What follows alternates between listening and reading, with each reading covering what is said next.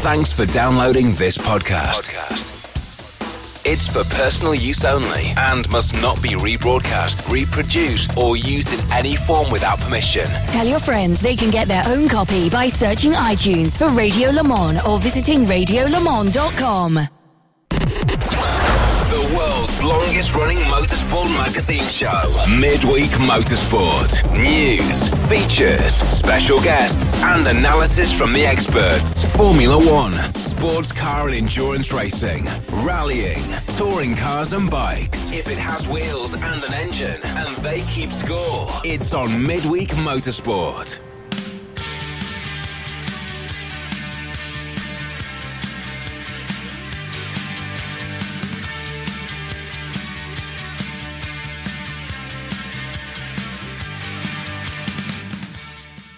Hello everybody and welcome along to Midweek Motorsport Series 14 episode 15.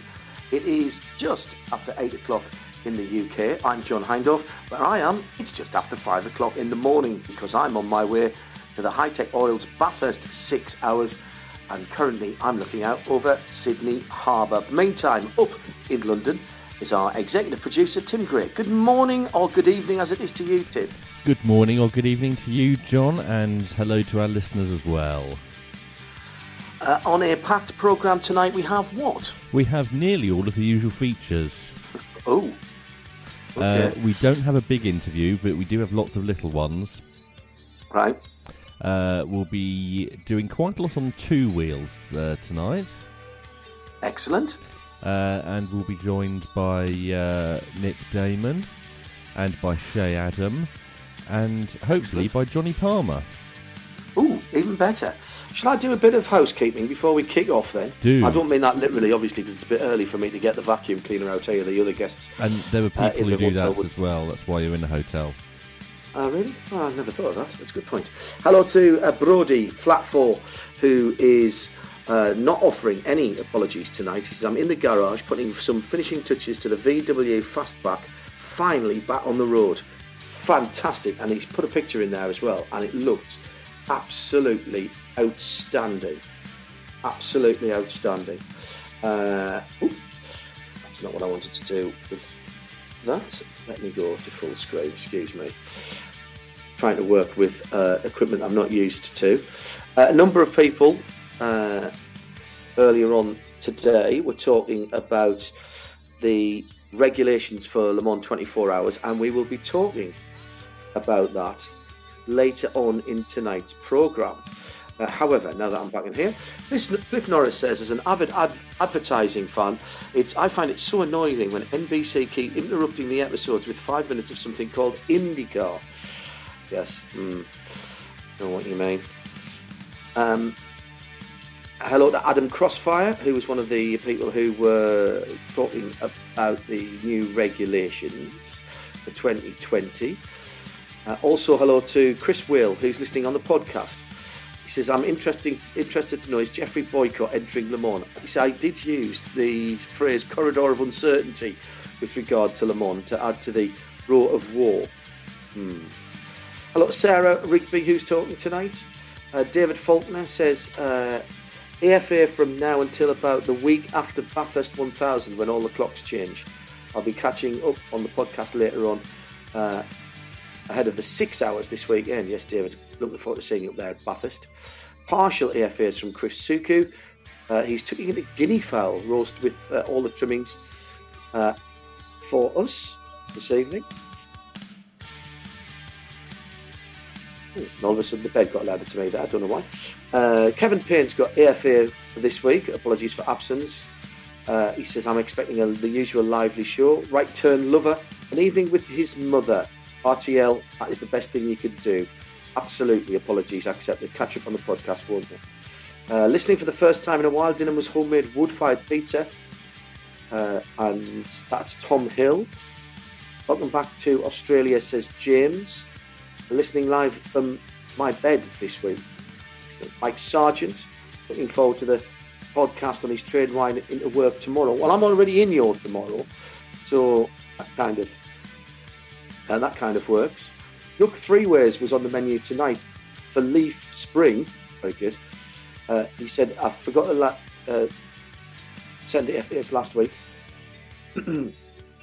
And I think we will have to leave it at that. We'll keep them coming in at Specutainment, as Tim has something before we head to the news. Happy birthday to you. Happy birthday to you. Happy birthday. Don't know what it is about April the 17th, but there are so many birthdays today. Right. Sir Frank Williams is 77. Yes. Roman Grosjean is 33. Yeah. Nicky Thiem is 30. And Fabio Lima is 30. So, All the latest motorsport news from around the world. Midweek Motorsport. and a quick hello to Moni Elysium, who's waving to us, to me rather, down under, tuned in from the Cube. Velosud's listening live again from the office desk, Morning Collective. And hello to Carol Brink as well, who's listening in Monterey, California. Tim, what's the top story this week on Midweek Motorsport? Well, I'm going to bring in Nick Damon. Good evening, Nick Damon. Good evening, Tim Gray. Good evening, John Hindhaugh. But we're not going Good to start evening. with Formula One. Boo! Because there's been some rather important developments at the 24 Hours of Le Mans. Namely, the admission of 2 more cars onto the entry list. Hello, is your name down? Hello, are you the +2? Are you two the +2? Okay, yes. Come on in. We'll find. You can sit at the children's table at the back. That'll be fine. In you come. Right by the door. Yes, Yes, literally. right by the door, by the lavatories. But it's all right. Don't worry. There's a bit of a draft as the Toyotas go by, but it's fine apart from that. This is the news that the Le Mans 24 Hours for 2019 will have a record entry, as 2 additional cars from the reserve list have been granted an invitation to the world's greatest motor race. And this has been made possible because of some clever logistics by the ACO. Pierre Fillon, the president of the ACO, saying that they realised straight away when they had over 70 entry requests, invitation requests for Le Mans this year, that they might have to do something. And whilst the new pit buildings are still some way away, we're expecting those to be open in 2023 for the anniversary, the 100th anniversary of the first 24 Hours of Le Mans, which also will mean the press room moving, of course, to the other side of the track. But those are still some ways away. In fact, they haven't even started on that. So what they're going to do is, it's a bit of, I've just realised, Nick, we've been looking for something. I mentioned corridor of uncertainty, but this is mind the gap, isn't it? Because it's the gap between the module sportif and the start of the pit lane. And they're going to put 2 garages in there, which are described as temporary garages. I don't think it's going to be easy ups. I think it'll be something more substantial than that. But, I mean, brilliant, and particularly brilliant for the 2 teams that get in, including the second entry for United Autosports. But there's a few logistical challenges that this is going to bring. Yeah, it's like they've got the lucky lean-to, isn't it? We call it that. The lucky the space where it's going actually is not empty, unused space. It's actually quite a busy thoroughfare. I mean, for simple things like if a car, all the cars that come in for demonstrations, the historic cars, all enter the pit lane from that position. It's where the VIP car park is. It's actually where all the marshals gather to get their kit and everything else prior to every session. It's, just putting the 2 garages there is possible, but you're going to have to move where the safety cars park. You're going to have to move the weighbridge back. You're going to have to also think about the ingress and egress. And of course, it means that Toyota, who've had a lovely time with the first 2 garages the past several years, which gives them unfettered entry to their pit lane, and now actually have to think about having friends next to them. So, that's interesting. At the moment. No, that's interesting, Nick, because Toyota apparently have already said they don't want a 2-car team in there. They would like to have 2 cars, and ideally 2 cars from 2 different classes, if they're going to have to not take those take those garages themselves. They could, of course, apply to have those garages. There is another slight problem as well, which I'm glad to say the team involved is already waving away. Obviously, the two people, the two entries that have been granted the invitations, one of which is United Autosport, they already have an entry. Now, tradition dictates that you would put your two entries together.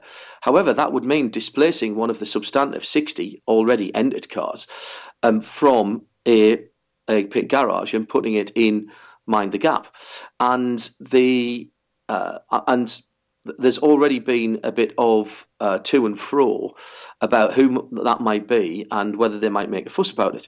However, United Autosport, playing the game as ever, said, hey, listen, we'll start from the petrol station if we have to. We don't mind splitting our two entries up, so long as we've got our entry for the race. Although, in fairness, Richard Dean was saying, I did notice, was saying, we're now having to redo all the plans that we undid with 6 weeks away from Le Mans. But presumably, however, Toyota will be offered those garages if they want them. The question will be, will they want them? There's quite a lot of room behind there, Nick, and it might actually work out. Remember, of course, the paddock actually ends as a hard point at the end of the Toyota garage. So behind it, there is a fence and a big drop, actually, into this secondary car park. So, which is the VIP car park, and obviously more importantly, and the most important function that area actually serves, as I mentioned on Twitter, is that's where all the pit reporters, Radio Le Mans, change over and get their new batteries and everything. So that's a key logistical issue that the ACO just haven't considered, I can tell. So yeah, I mean, there's a lot of space there, and they won't be using it for the various other points they had. But my guess is, I think if Toyota do put down some pressure to try and get two single car teams there, then I would assume there'll be people who would normally been up in the row of woe. And is it any worse or any better, to be honest, to be in pit in rather than pit out? I think possibly it wouldn't be as unpopular as you might think, John. It's certainly one of the advantage, I think you're absolutely right, is you have a little bit more space around the back there than you do up on the row of woe, which backs into, for want of better, backs onto the toilets, really, isn't it? So you haven't got as much space behind you. Well, I think it'll depend what they do. The Module Sportif, which is the race control building, the thing that looks like the saucer of the Starship Enterprise reimagined slightly, and people park behind the back of that. So all the high up race officials, Gerard Neveu, the president of the ACO, Pierre Fillon, all of those people have parking in there, and the Navette VIP, the VIP shuttles, all go in and out of there as well. So it will depend how they structure that. I guess we'll see when we get to. I suppose we will see when we get to test weekend, and Mobile One, Radio Le Mans, still the only broadcaster to bring you full live coverage of test. And I suppose we'll see how it works then. As for the other logistics that you mentioned, Nick, there are other options for getting cars on and off the track.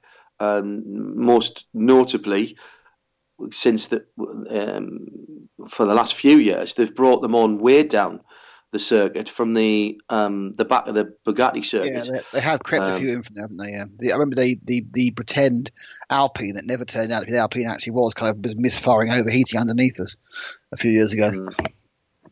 Yes, correct. That's right. But now that they haven't got the double-decker TV booths there's no reason why they can't come in and out through the back of the TV compound, or at least somewhere a little bit further down towards the Corvette corner, or even one of the areas at Porsche Curves, which is where they bring in some of the support races, don't they? And everybody trundles their pit gear down into the pit lane from in where are all those hospitality units on the right, on driver's right as you come out of the Porsche Curves? What's that called again? Raccordement. That's where they bring them in. Anyway, it's good news. I don't care what anybody says. I will hear nothing of it. It's really clever use of the space by the ACO. Their team have worked tirelessly and quickly to come up with the solution, and it puts another couple of cars into the race. Good for them. And I think almost certainly the entire drive to this, because they suddenly realised they made a major mistake not giving United Autosport two entries, considering the support they give to all their series around the world. It was sending out a very bad message. United were only third on the reserve list, though, so by adding two new garages, United have only got in because someone higher on the entry on the reserve list, which I think was Spirit of Race, have already withdrawn. It was Duncan Cameron. That was 3 or 4 weeks ago, wasn't it? Yeah, Duncan Cameron has a clashing family event. Really? Not Duncan? over. Really? Come Yeah. on. Do we? We're not being funny, but I can't think of any family event that would stop me driving at Le Mans offhand. Apart from my funeral, obviously. That's it, really. And that's not an event that you would be bothered about anyway. That's just for the rest of the family. Or I'd be planning 10 weeks in advance either. Right, You might exactly. be. You can always put it off, though. Yes, you're absolutely right. You're absolutely right, Tim. That was the case. However, So, they're in. Well done. what's my next question? Toyota obviously get first choice of which garages Yes, to they do. use. How does it work beyond that? Does it then filter down through the other P1 teams, or does it go last year's winners in other classes first? That's a very good question that I honestly don't know No the answer idea. to. I was hoping one of you would know that. No, that's a kind of. But we need someone much more statistically minded than that. I just thought they got given them. I didn't know they chose at all. I mean, obviously the ones with lots of money would say I'd like, when Audi wanted their certain ones, because Audi just chose those ones which were pit exit, and then when they built the row of woe, they weren't pit exit, but they stayed them anyway. I think you're allowed to request, in years gone by when Aston Martin have had 5 entries, you're allowed to request them together. Whether you get them or not is contingent on a variety of circumstances, including whether you're taking the pit hospitality above them. And what I'd expect is that the WEC full season entrants would get first choices, and then everyone else fits in around that. But it's a fair point, Tim, as to last year's winners, etc., etc. It has been, in fairness to United, whether or not they have to split their cars. I mean, the obvious answer to this, by the way, is United go in those 2 garages, and then they were the one that's benefited from it, and therefore.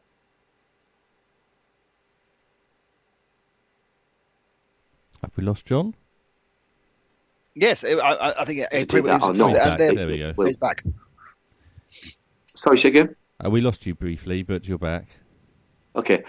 Whether or not they choose to take those 2 garages and therefore not inconvenience anyone who was on the substantive list beforehand, that would be up to them. But that would solve the problem most elegantly. What we don't know, because we haven't seen any visuals of this, is what the garages will look like and whether there is a slight advantage or disadvantage to being there.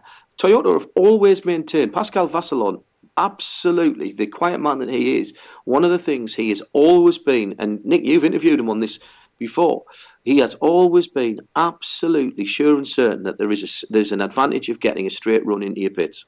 Of course there is. And more importantly, an uninterrupted run, because the problems come not on standard stops, but when you've unfortunately got someone parked in the previous garage and you will come in at an angle you don't want to be at, and you'll gain, it'll cost you 2 to 3 seconds. Either you'll come in pointing in or the wrong way, or have to go slightly over the boxes, and they are quite tight. Now, I expect that again, it's likely they'll have a little bit of extra space because they aren't going to literally buttress up to the wall. I wouldn't think they'll have a couple of feet. So they might get a slightly bigger box space still for Toyota down. They have the old positions 1 and 2, so I expect they'll stay there, but they'll be less pleased. But let's be honest, it's not going to cost them the 4 laps they start with. So let's see what else will take them out. Chris Suku has tweeted at Specutainment and said, "Why don't you have pits on both sides of the main straight? Then you could double the entry."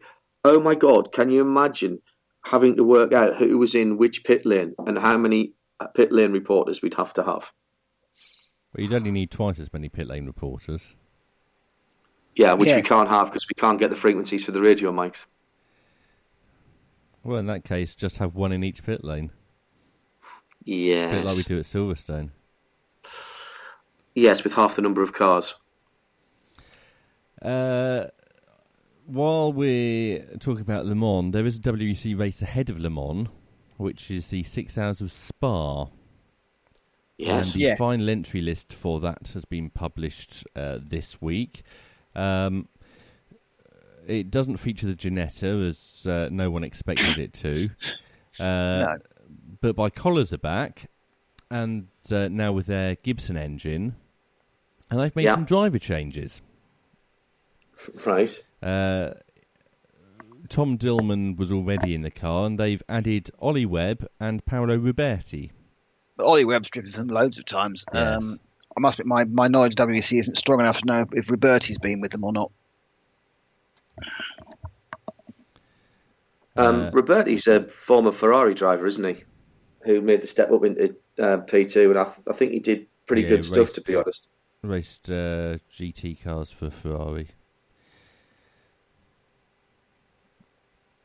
And the G-Drive car with the new name would also be taking part in that. This irks me. Actually, no, it doesn't irk me. It confuses me. Now, many people, including my dear wife, would say that doesn't take very much. However, and we've talked about this on this programme before, about the anomaly that is Alpine in an LMP2 class that is expressly forbidden from having any manufacturer involvement or indeed any manufacturer sponsorship. You cannot even put the name of a manufacturer on your car in LMP2. Certainly those were the regulations, and I've seen nothing to suggest that that's been changed. Now, Alpine, at the time when they became a quote-unquote chassis manufacturer, of course they're not, they just put a secondary chassis plate onto the Oreca chassis as they come out from Hughes' lot. However, they weren't producing street cars, road cars, when that happened. However, this new manufacturer is, and not only are they putting their name on the car, but they're allowed to be the entrant in the same way as Alpine is.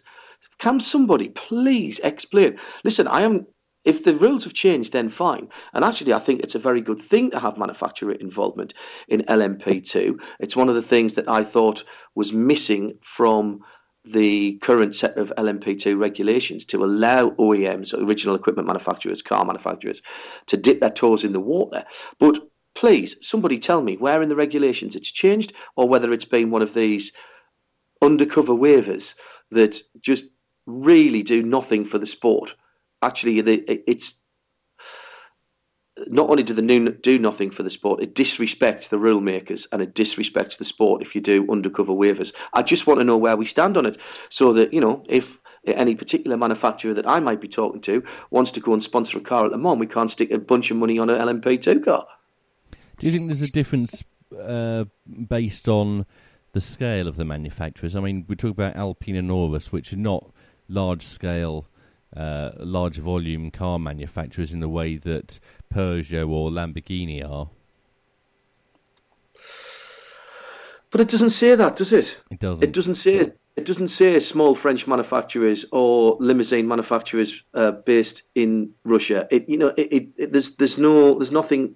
Again, as far as I'm aware, because we have stumbled across this in the past, where there are several different types of regulations. This is part of the sporting regulations, so this is not technical regulations. This is part of the sporting regulations, which, as far as I'm aware, have not changed. And really, just somebody talk to me about it, or at least get it out there.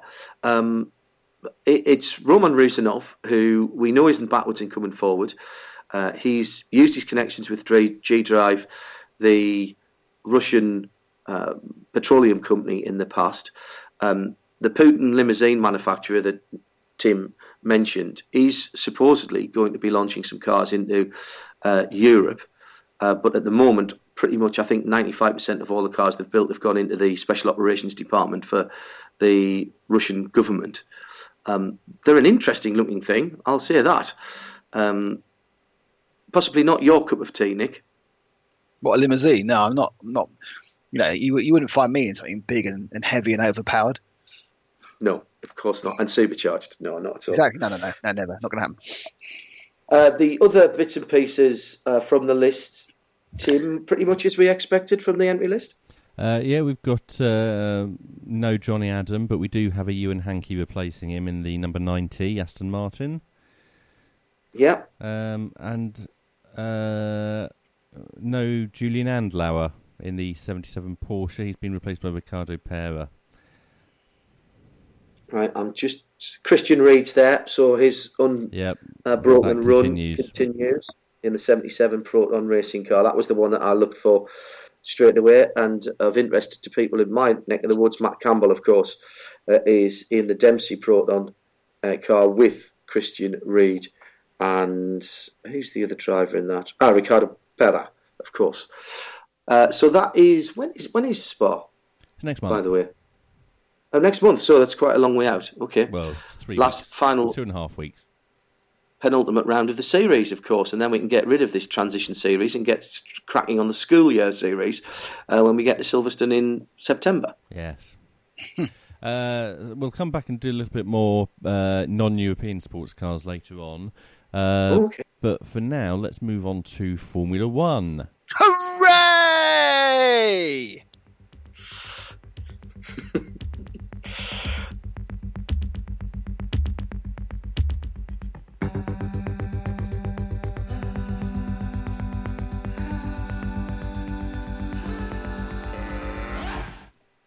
Why am I playing that, Nick? I know what it was. I was just trying to get to what the song was. I was going, Grandmaster Flash and the Furious Five. White Lines. Yeah, white lines. Yeah. Who wasn't happy with the white line? It was young Mr. Valtteri Bottas, the new improved. Don't give a Valtteri Bottas because he got wheel spin. Wheel spin, yes. Well, that's his excuse anyway. Yeah, I mean.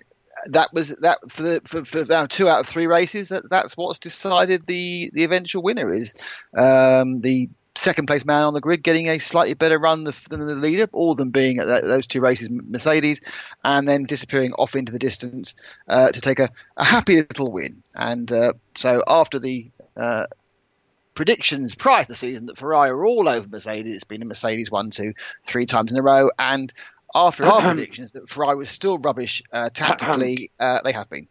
Not Ferrari. We haven't had a pole sitter win a race yet this year, Nick. No. We've had 1 breakdown, 2 bad starts. So I've no idea. The Baku tends to be a crazy race, so it might continue for a while. But actually, hasn't the person starting second won all of them? Yes.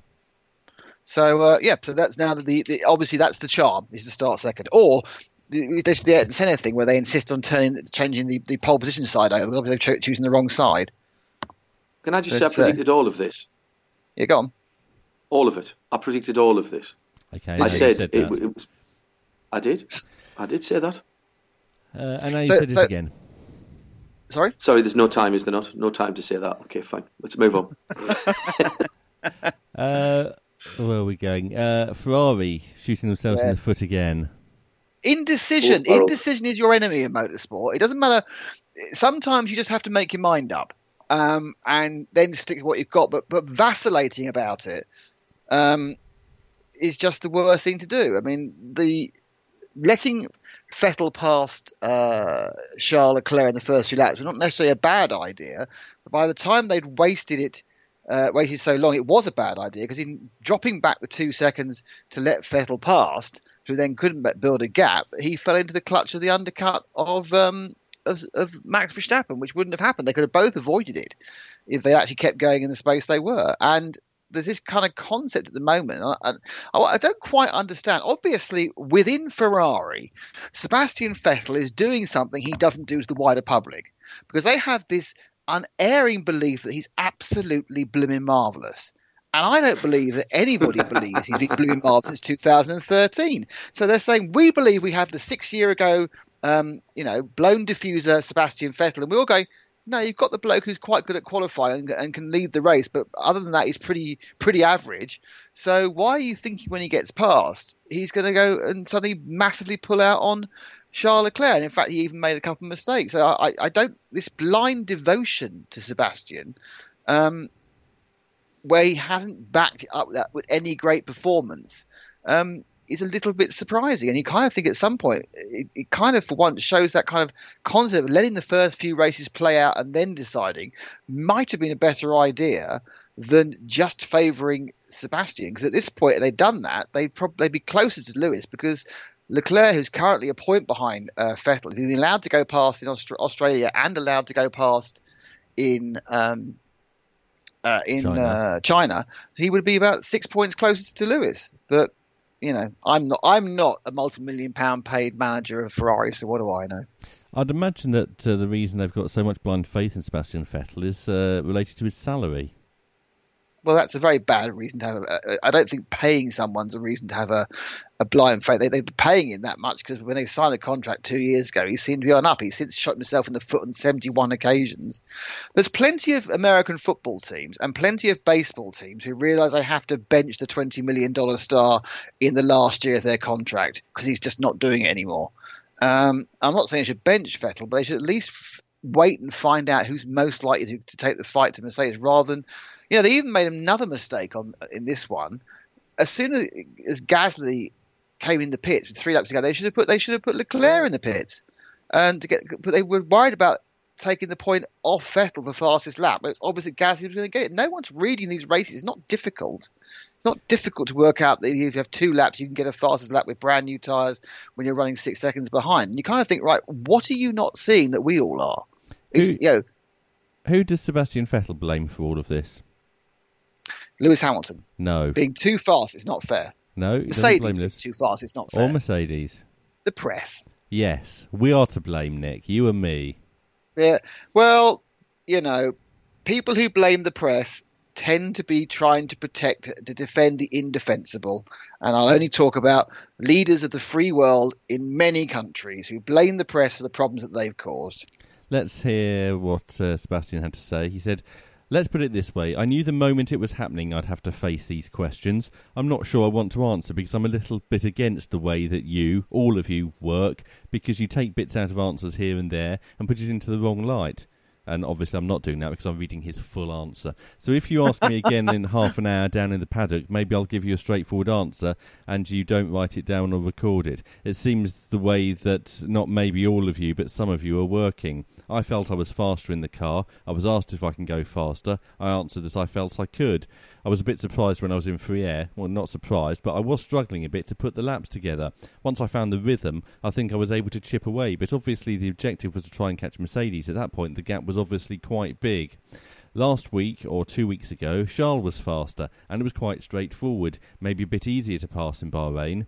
But I think the upsetting thing after this race is that we didn't manage to finish 3rd and 4th. Obviously, I want to be ahead of Charles, he wants to be ahead of me, that's the name of the game. I'm not keen to expand much further, because it's always a bit difficult, especially when you make out what you make out of the answer afterwards, so keep it there." That is extraordinary. That is absolutely extra. And fair play to you, Tim, for reading it all out. But my goodness me, his head's gone. His head's gone. I mean, paranoia has kicked in. All right, if that's just in that moment and he drags it back, which, come on, he's got plenty of experience. That was quotes not just from the post-race press conference, but also the Ferrari own press conference, which happened about 45 minutes later in their motorhome. Right. Here's a question, right? That's extraordinary. So he gets told on the radio, right, we're going to let you through past Charles. So in his already notably fuzzy head, which we know he has, rather than just thinking, right, I need to get my head down and bung these laps in, he's already thinking about his response to the questions he's going to be asked after the race, which might actually be a reason why he snatched a break twice and actually ruined most of the advantage he could get by being ahead in free air. He's not. We know he's not got as big a spare mental capacity as some other drivers. That's obvious. He's not. So does he need it being taken up with worrying about what he's going to say to the press in an hour's time? Can I just say one thing? Who was more petulant then? Was it Vettel and what he was saying there, petulance and paranoia, or was it Verstappen with the? Of course, there's an unwritten rule that after the last corner nobody passes, and Lewis responded to that. No. Well, he qualified. I thought it was very. The reason with that was a collective mistake by about 4 different cars who just didn't realise sending their cars out so close to the cut-off point that when everyone was playing silly bees to get some space, they were going to miss the cut-off. The Mercedes sent theirs out right at the front, so they knew they'd be fine. I think they were the first two out, and they made a little space, and off they went. All right, they passed the line 30 seconds before the other cars, but it wasn't evolving that fast, the track. Back to Vettel then, Nick. So those comments that Tim have just read out, not just the work of a moment. So, I mean, he's got to get his head back. I said earlier, and I've spoken to a few drivers who have said exactly the same, that they think his head's going to explode this year. They think that he's not going to cope with this Leclerc thing very well indeed. Leclerc is a team player to a point. There's no doubt about that. But he's not doing his reputation any harm at all. He's proving to be exactly what we thought he would be, a quick driver and someone who would put pressure on the old guard. I know that Vettel's got 2 more seasons to go, this one and one more, on his contract. But I'm still saying this is Vettel's last season. I'm saying this is Vettel's last season, and if he can't pull himself together before in the next couple of races, he can't be. I mean, that's just not healthy for him or for the team, is it? What he said there. No, in fairness, what he did in the weekend was qualify third, which was the best the car could qualify. It wasn't as good as the Mercedes, and finish third, which is the best the car could finish. Unfortunately, because he had a problem by being stuck behind Bottas at the start, he then ended up in fourth behind Leclerc, and all this mucking about happened. And then, of course, Ferrari loused up the rest of Leclerc's strategy, so they didn't come third and fourth. So suddenly, glaringly, it appears that Vettel's done something. You know, he's robbed the young lad of a position, and then another position for Ferrari, and all these questions turn around. And he'd be better off, really, just not answering those questions and going, you know, it's matter for the team, but by over explaining in such a strange way, yeah, it's absolutely a window on his mindset, and he, for all his sunny persona he often has in interviews and his comedy moustache and everything else, he is feeling a lot of pressure that has nothing to do to driving the car. Let's move on to Toro Rosso. 2 very different experiences for its drivers. Alex Albon started at the back and was driver of the day. He was brilliant. Danny Kvyat started near the back, was given a drive-through penalty and then whinged about it. I agree with him. Totally agree with him. What did he get the penalty for, Nick? I didn't see the race. He came round corner 2. You know how it's an ever tightening corner in China, the first corner, John. He got a twitch of oversteer, had to steer into it, moved him across the lane. He tagged Carlos Sainz, and then Lando Norris was rejoining from 2/3 off the track. They had a single seater interlocking wheels moment, and Lando went up on to 45 degrees on the side. That was at the start, and he got a twitch. He wasn't being silly. He got a twitch. You could see it. And yes, he hit both the cars. And yes, it was really unfortunate. And yes, but drive through. I mean, the most avoidable collisions is a 5 second out of your pit stop. He got a 21 second effectively penalty in the first few laps. It was fine. If you think he's responsible, it wasn't deliberate. It wasn't reckless. He's got the was that first corner? Did you say, Nick? Turn 6. First lap. It was. And you sit there, and there were 2 cars spun on the warm-up lap because they just couldn't get the temperature into the tyres on the track. So having a bit of an oversteer moment in corner 2, I just think it's unfair. And I really hope it wasn't because it's Danny Kvyat, and last time round he got a silly nickname for hitting Vettel twice in 2017. So I just hope that wasn't anything to do with it. No, over the top, frankly. Admittedly, he ruined Norris's race, but hey ho, and it's just unfortunate. And Alex Albon, who if you remember, I said was going to be best rookie in our predicted word, carries on looking really, really, really impressive. And he's got the love of the common people as well, which is fantastic. A nasty accident for him. Team effort to get the car back on the grid after FP3, and he repaired them with 10th position. You got your Britpop mixed up, don't you? Oh, did I get them the wrong way around? Disco 2000. Alex Albon is not part of Pulp. It'd be Damon Albon from Blur. Blur. All right. He lives in the country house. Go for that one. A very big house. Very nice house in the country. Yeah. In a very big country. See, that tells you how early it is. I've not had a cup of coffee yet this morning. Oh no, Nightmare. You told me an hour ago that you'd just come back from making yourself a coffee. Have you not drunk it yet? No, I said I was going to go and make a cup of coffee. I had a shower to wake myself up instead. I'm That's already where you're thinking wrong. about... You see. Clean's one thing, but caffeine's way more important. Possibly not. Moving on. We talked about fastest lap, the extra point, the point after. Gasly snagged that, didn't he? Yeah, with a very unremarkable lap where he apparently just ran. He didn't even try and go as fast as he could. He just ran to the delta, which is why he beat it by a tenth of a second, because he was just going the speed he needed to go. That was the little light patch on a slightly better performance, but still on a like-for-like strategy, he would have been 30 to 35 seconds behind Verstappen at the end, and that's not really where you need to be if you're as gonna, the number 2 Red Bull driver. Yeah. If you're going to have a point for a fastest lap, and it's going to happen towards the end of the race, or indeed on the last lap, then having built up all this expectation about it, you need to cover it on the television, even if you only cover it graphically, because Did you see the TV? I saw the last three laps, last 4 or 5 laps. It was the worst broadcast I remember seeing in 10 years. They were cutting back to whip pans. They were getting you kind of get the impression they were having some technical issues. But apparently, if you actually watch the cut that was on the app, the F1 app, that was perfect. And I didn't really had different cuts on the two machines. Or perhaps that was the problem. They were showing a wrong cut, but there were so many shots that made no sense. Mainly going from corner 2 back to the main straight for no discernible reason, to follow, I don't know, the second Haas, which is in 12th place, for no reason. It seems to be the difference between people taking the HD feed and people taking the UHD feed. The UHD feed being the one that had lots of weird cuts in it. I was watching the HD feed, but I suppose that would be the UHD feed so Sky could upscale it. Downscale. Good point, well made. Whatever. Moving on. Williams. You mean Team Awful Williams? Might become Team Awful Marzipan soon. Oh, is Nikita taking over, is he? Not Nikita, but his dad Dimitri. But haven't they already got the money from Queen Latifah?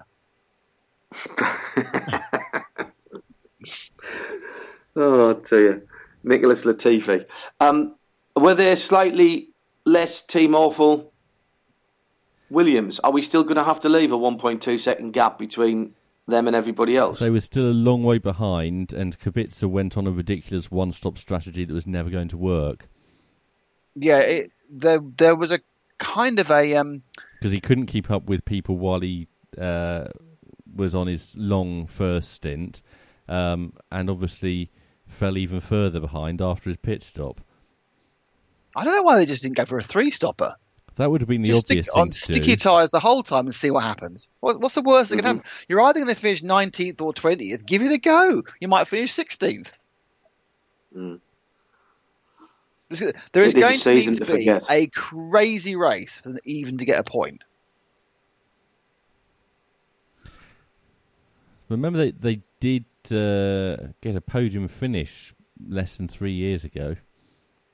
At Baku.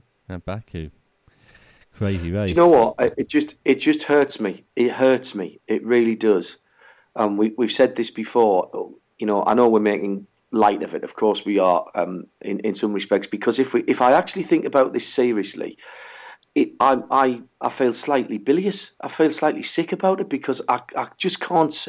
It's not just, Nick, that they're not doing very well. I can't see the light at the end of the tunnel for Williams, and they just don't have the infrastructure. They don't have the commercial side of things.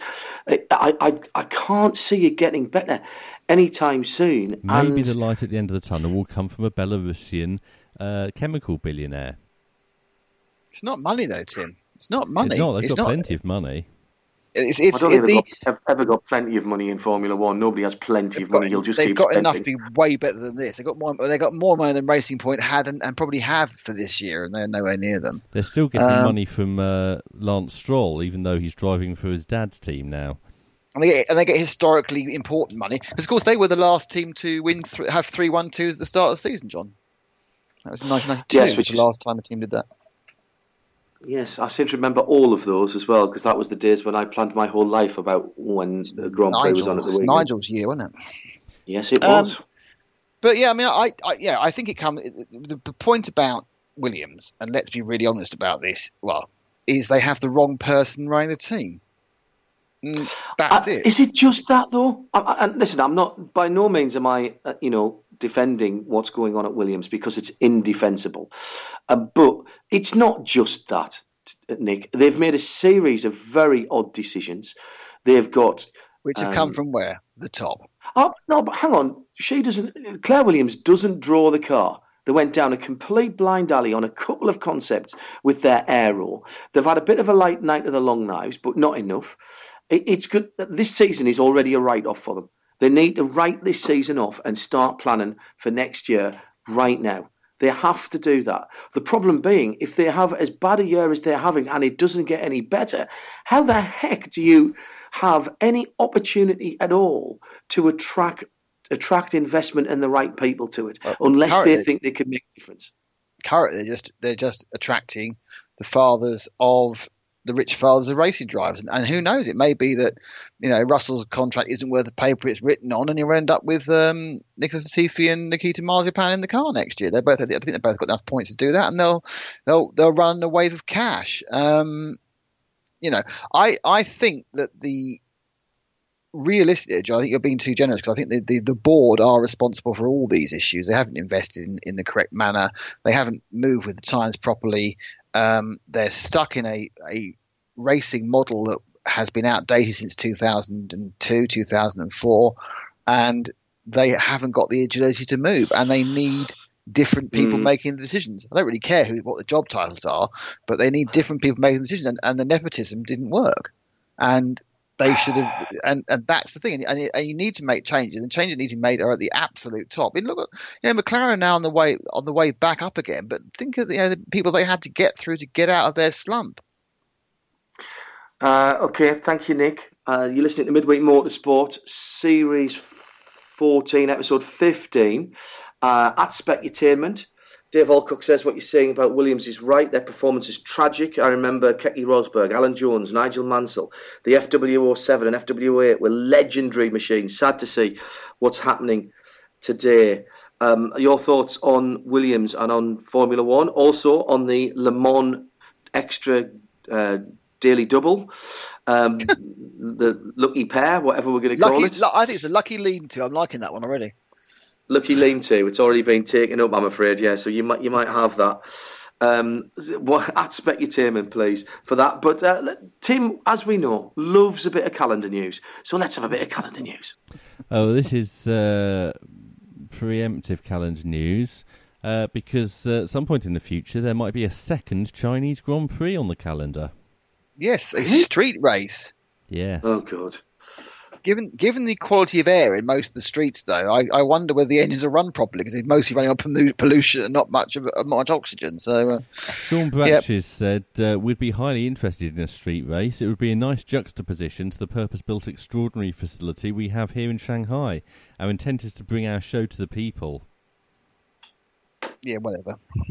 I don't know. I mean, they have got some issues. The calendar is a problem for them. They've not managed to bring in these big new events they've wanted to do. They're now back in a situation where they are negotiating heavily with the European venues. It looks like the European venues are going to at least get a score draw, if not an away win, as far as the pricing is concerned.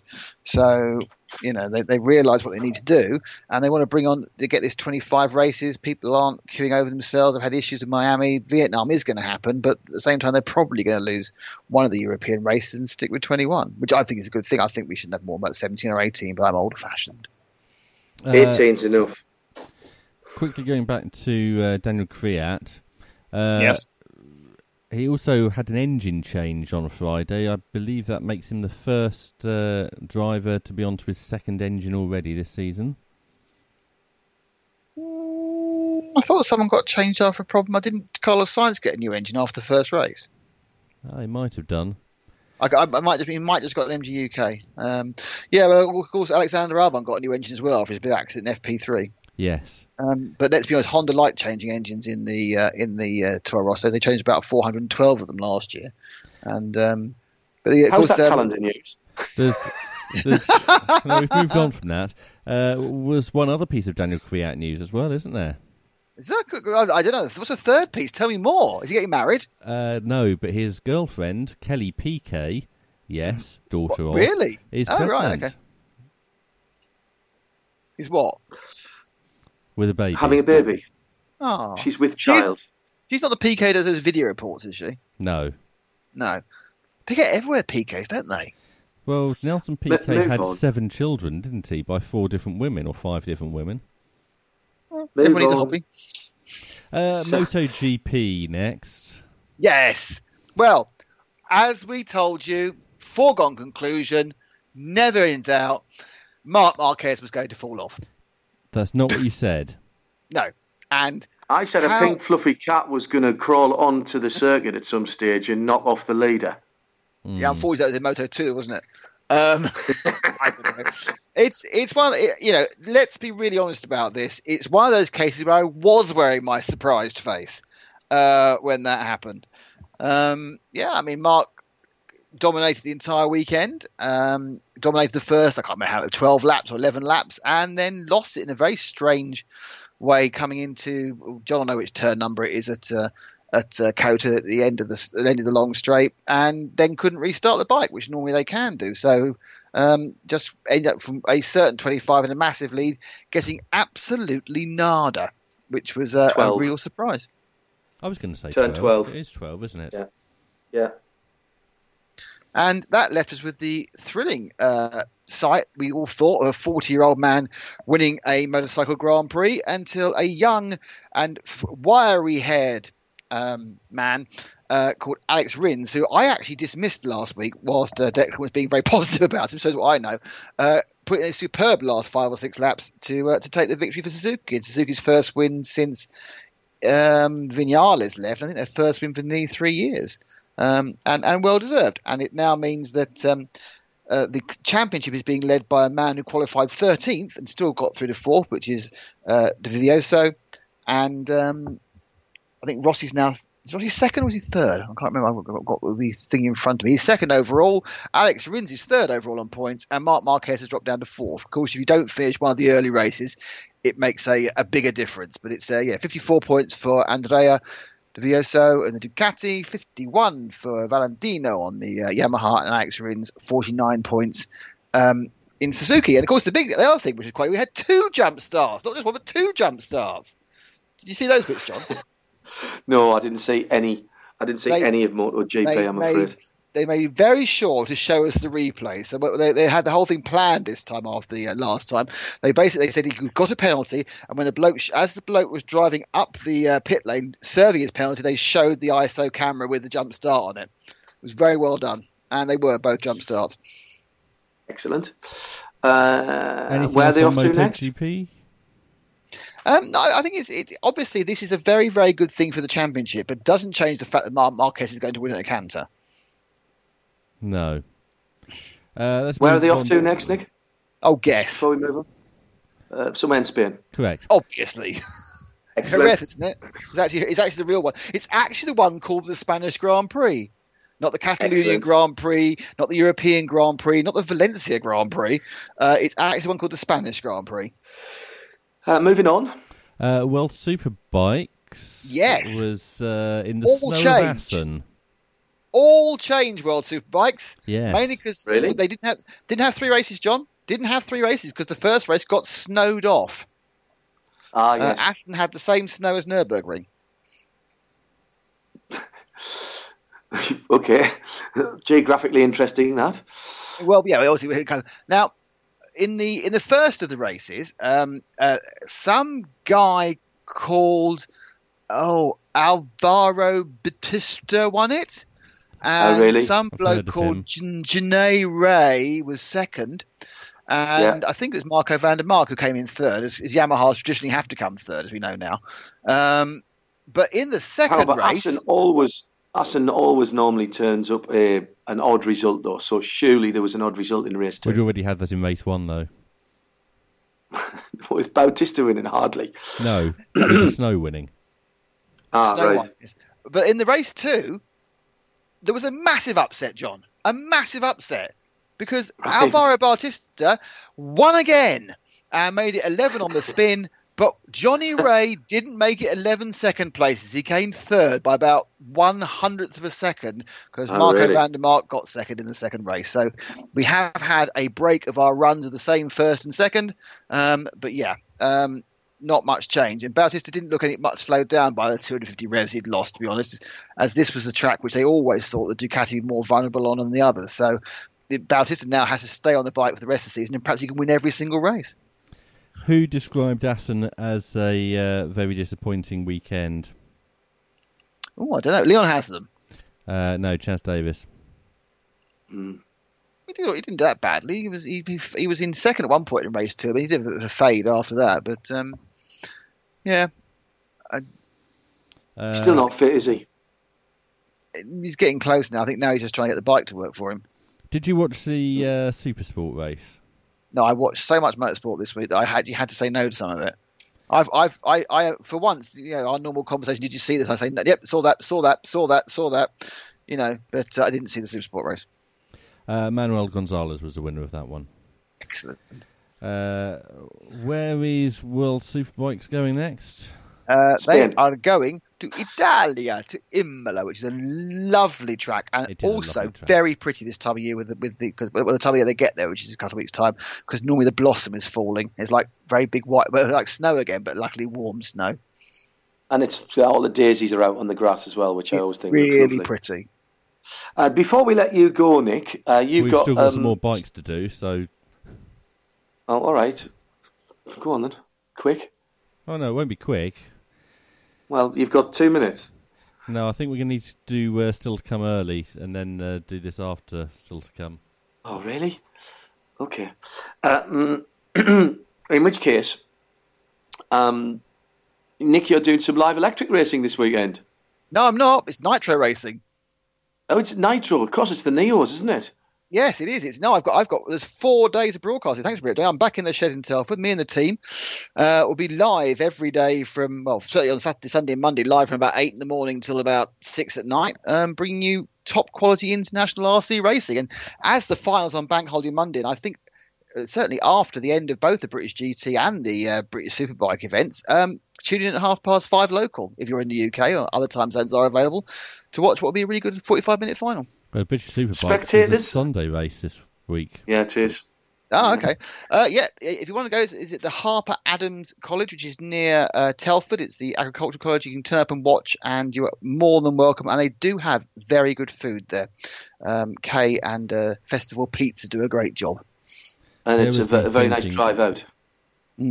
There was me thinking that Harper Adams would have some lovely succulent lamb that was farmed nearby. And There is quite a good thing. They do get one of the food companies come out, advertise themselves as East Devon's best curry. We're thinking, well, you're being quite specific there, aren't you? It's just East Devon. West Devon's got tons of good curry, but East Devon, just those people. you need to go to Barnstable, clearly. Yes. Right. All right, then. Coming up to the end of the first hour. Yes, let's do Still to Come. Help! I'm being held here against my will and forced to do voiceovers. Don't mind her. Still to come on Midweek Motorsport. It's Series 14, Episode 15. I'm in Sydney, where the sun is just coming up over Sydney Harbour. It's absolutely beautiful. We have Shea Adam with an American roundup to include IMSA and IndyCar from the streets of Long Beach. NASCAR we're racing as well at the weekend. It's the Spa 12 hours at the weekend. Boys will be on their way tomorrow. Joe, Bruce and Johnny for that. We'll have a preview of that next round of the Championship of Europe for the Hankook 24-hour series, the Creventic season. More of your tweets, please, at Specutainment. But next, it is the British Superbike preview. Very excited about that. All here on RS1, part of the Radio Show Limited network of channels.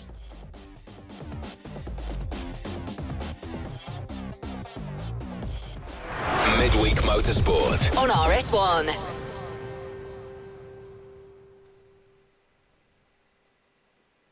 So British Superbike started the weekend, didn't they? They do. It's been 6 months since the end of the last season, but the wait is now over.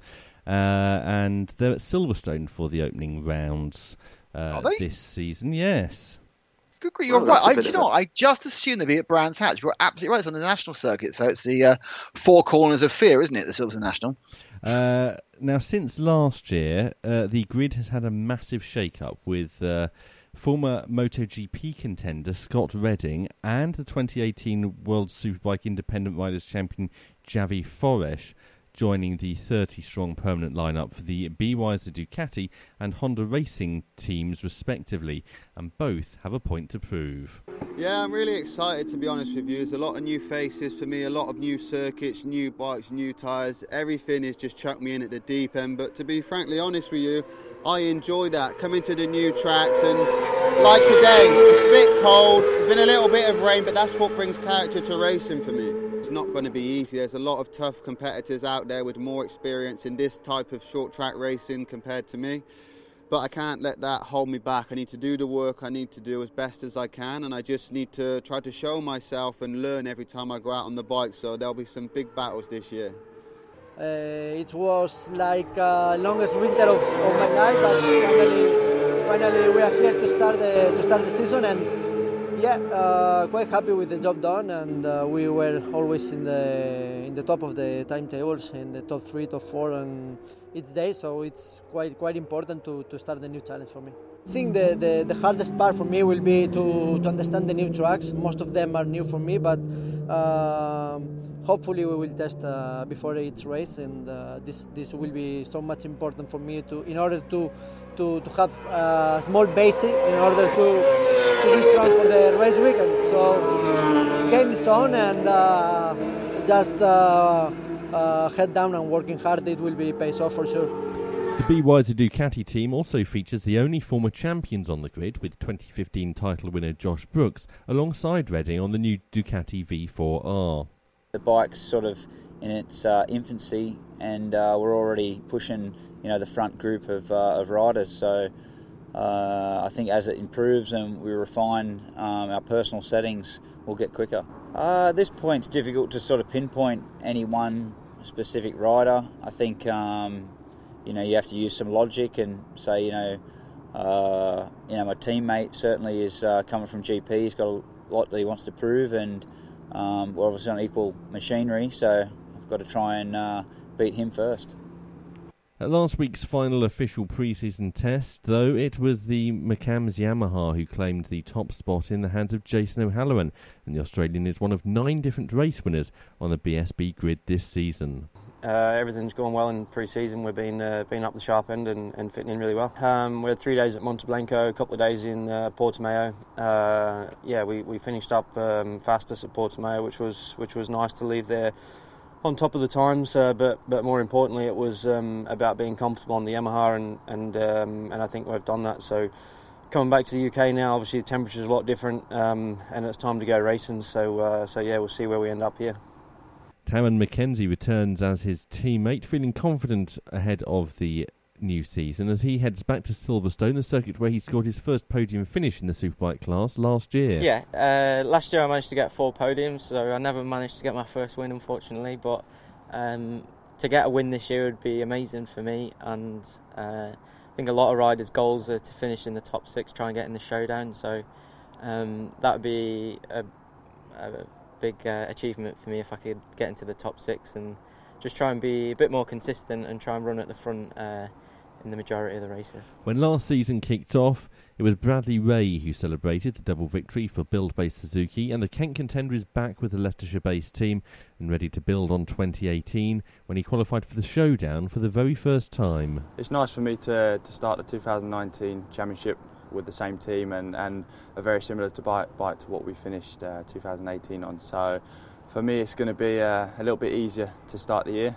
but obviously them boys are going to be catching up quite quickly, so we're going to have to try and knuckle down and get some good results at the start of the year and just keep pushing on. Obviously our bike's still in development, so we've still got to keep working and improve the package, but I feel it's a strong package. I think we can fight all year.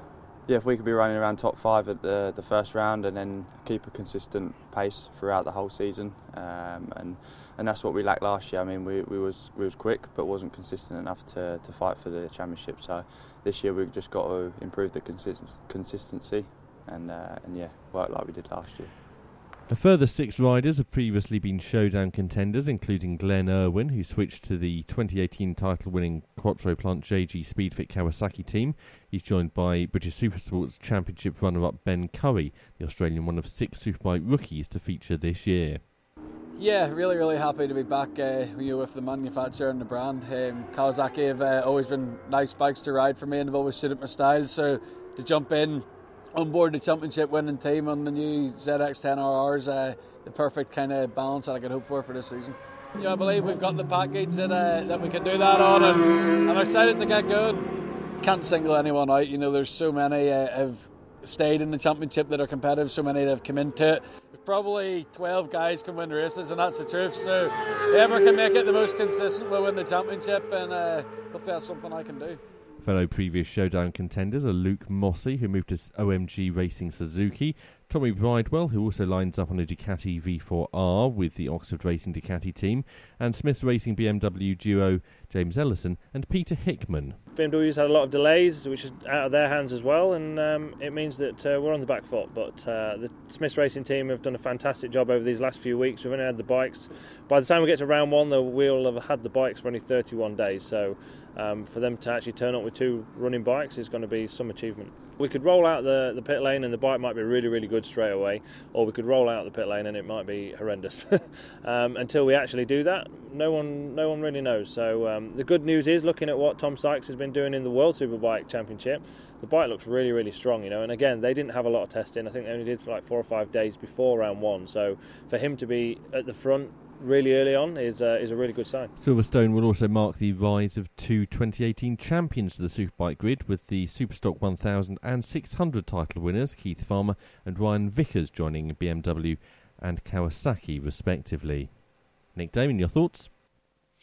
Wide open championship. Obviously, what you kind of have to hope is that the power of the Ducati V4s doesn't do the same thing in BSB as it's been doing in World Superbike, and whether perhaps it just is Alvaro Bautista and normal riders can do no more than that. But I think Scott Redding is interesting. That first comment was interesting because Scott, of course, has spent his entire career on the sort of the MotoGP world, hasn't he? And I think he ran in the Spanish feeder series when he was very young. A bit like Bradley Smith, so he hasn't actually done the UK circuit for many years, if at all, in the track, which is a remarkable thing for a British racer. I think it's going to be a lot more interesting, a lot more even. Obviously, the Kawasaki team who've done well in the previous years, they've lost their star rider. Honda have picked up a decent rider in Xavi Flores, and you kind of hope that their bike is more competitive in BSB spec than it is in World Superbike spec. But yeah, I think they're absolutely right. You start at the start of this race. You have this season. You've got no idea who's going to win, and it is quite a simple track to start with. So everyone can learn the Silverstone National Circuit. It's 55 seconds round, and they got 4 corners. A question from me here, a serious one. I mean, we're talking about this. This is our national Superbike Championship. We follow World Superbikes, we follow MotoGP here. Where does BSB, where does British Superbike stand now on the world stage in terms of its standing? Where is it positioned? Is it one of the top national series, or is it? Are we talking about it purely because it's British and it's on our doorstep? What's the situation? It's the top national series by quite a long way. For better than Superbikes? Yes. Oh yeah, better than AMA. Prior to this season, our running joke about the World Superbikes was every single. Oh look, there's somebody who's not British on the podium, and that is because there's the feed through from the British Superbikes. You have got Italian superbikes that hasn't tended to bring a lot through, and obviously you have the AMA, and they've been in a state of horrendous flux for several years. The Spanish feeder series are all based around the MotoGP route; they're not based around the superbike route. So you would say that there are some good feeder series in Spain, but they're looking to get you into Moto3 or Moto2. As far as an actual standalone series which people go and see, this is probably the best national series, and that's not being jingoistic. I think it's just a fact that it's proven by what it brings out, and also how great the competition is actually within the series. We need to find a free weekend and get the bikes out, mate, and get to 1 or 2 this year. I'd really enjoy that.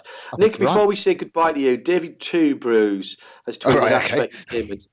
DTB says, Team Awful Williams, they need a works deal with a big OEM that means free engines, a big cash injection, but I can't think for the life of me who that could or would be. Would that solve their problems? Do they need a technical injection as much as they need a financial injection at Williams? No, what I believe they need is an update.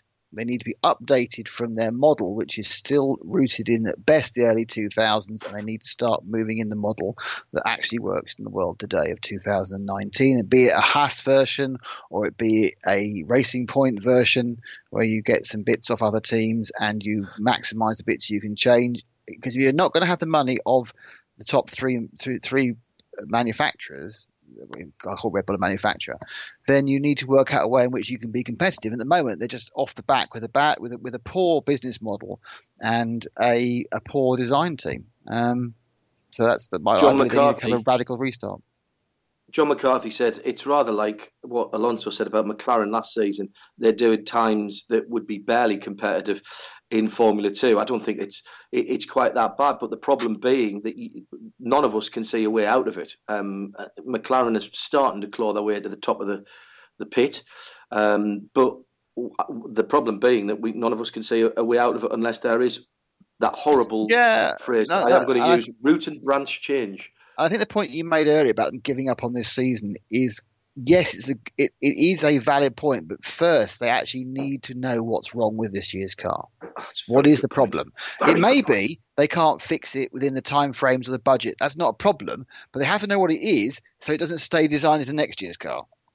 That is actually the best point that you've made. I don't mean the rest of them weren't good, Nick. Sorry, that came out wrong. But no, that is actually a very, very valid point. Nick, thanks for joining us. Speak to you next. Do I speak to you next week? Possibly, yes. Have a good weekend and enjoy the shed at Telford. I always do. Cheers, guys. Bye. That's Nick Damon, our Formula One and motorcycle correspondent. Keep the tweets coming in at Specutainment as we go for a little bit of sports car news, Tim. Yes. Now, if you were listening to RS3 on Saturday, you'll have heard 2 hours of radio in which Bruce Jones managed to commentate on just one lap around the Nürburgring Nordschleife because they were afflicted with the same snow that World Superbikes had at Assen. But whereas at Assen they just cancelled one of 3 races, there was only one race to cancel at the Nürburgring, and it was. However, some news coming out of Aston Martin today which relates to the next round of the VLN. Yeah. Because they've announced a new young driver who will be making her debut for Aston Martin in VLN 3. No. She won the GT class in 2015 in the British GT for Aston Martin, and she's already driven at the Nürburgring for Aston in a GT4 some time ago. But it will be her debut as a Works Aston Martin driver. Works Aston Martin, yeah. She raced my Aston GT8, don't forget, last year. In the VLN, she'll be joined by your ex-teammate as well. Peter Kate and Ross Gunn. Yes. Yeah. Ross Gunn was her teammate at Beach D near It's a bit of a shuffle around this year for Aston. As Tim rightly said, I see where he's going with that now. It's her first race as a factory driver. She's been involved with Aston for quite some time, as we said. So Peter Kate, Ross Gunn and Jamie in one of the cars. The second GT4 will have Darren Turner, Chris Harris, who is a super VLN and Nürburgring driver. He is another, like Peter Kate actually, he's another Nordschleife expert. Chris Goodwin, who's a Aston Martin GT3 Blancpain driver, and the very capable German driver Christian Gebhardt. Darren These Turner's are disadvantaged by not being called Chris? Yeah, well, obviously, he will be Chris Turner, former Manchester United and Sunderland goalkeeper for the whole of the weekend. We'll be telling him that. The AMR Performance Centre are going to run a Vantage GT8 as well for some customer drivers. Tony Richards coming over from New Zealand, and Marco Muller, I think, is in that car as well. So no GT3s for Aston at the Nürburgring, and they're sort of using their factory talent in the new GT4s, and this is the new GT4, the new Vantage GT4, that they'll be running in that category. I think when David King was on the show a couple or 3 weeks ago now, maybe a bit longer than that, he said there would be some changes and there'd be some exciting news. So this is no real surprise to us. What it would appear is that the demand for the GT3 cars is such that the priority, and rightly so, by the way, is to get the cars into customer hands so they can go and race them around the world. The new GT3s, that is. So rather than either having to take a couple of cars from customer teams or delayed customer teams getting cars, then they've decided, and I think this is smart, and it actually has precedent as well, Tim, because in the past, when they've had a new model of car, it's been the GT4 that the works have debuted first, and then they'll go on to the GT3 presumably next year in an all-out attempt to win the race. They've been close a couple of times, and that new GT3 car, I think, is going to be a real interesting car around the Nürburgring, and can't wait to see that. But the GT4s will be tremendously competitive.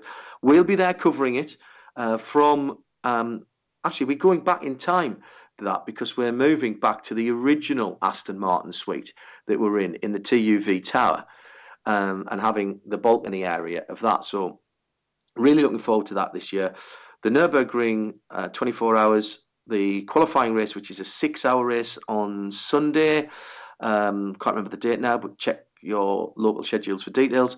And then, of course, the week after Le Mans, we'll be on site with a special Midweek Motorsport on the Wednesday. Normally, we have the Wednesday after Le Mans off, but we will have a Wednesday Midweek Motorsport from the Nürburgring, and then we'll be heading into our live and uninterrupted coverage of the ADAC 24 hours of the Nürburgring. Just finalising the team for that, but I don't think there's going to be any major surprises there. Just we're going to be broadcasting from slightly higher up and with a fully stocked bar just around the corner, which is always interesting for the overnight section. Which is not a change. No, it is, because we the last couple of years we've been in the driver lounge. And drivers aren't allowed alcohol. Correct, coffee and soft drinks, but I still remember the last year that we were in there. There was a saxophonist playing in the middle of the night as well, which was tremendous fun.